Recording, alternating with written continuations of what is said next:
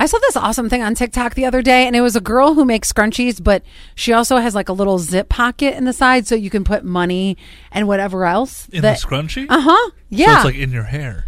Well, yeah. So here's what it is. Or do you just wear it as a wristband? Wear it as a wristband. Oh, okay. And then like once you get to, like say you're going to a concert and you're like, well, I want to buy a beer or shirt or whatever, and then you can take it out of the scrunchie. And then by the time you're halfway through the concert, you're hot. Yeah. You want to put your hair up.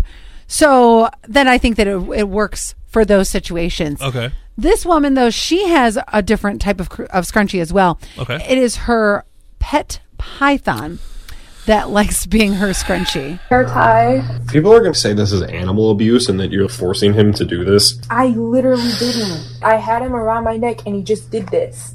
How does he get himself up there in my hair? Honestly, this is the first place that he usually goes to. Snakes like to wrap around things because it makes them feel like they're not going to fall. They also really love the warmth of hair. For the video that I posted, my hair was in a ponytail like this, and the way that he wrapped around it, he actually got all of the hair in the bun. Don't you think that, or wouldn't you be afraid that it would just start constricting and then pulling and pulling and I would be afraid that my hair would actually be yanked right out of my head, because I feel like snakes, albeit they can be friendly, I've petted a snake before, that there's always that turning point, right? That's what I would think, at least.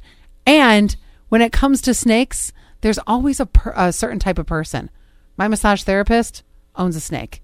Like, she is the person that looks like she should own a snake.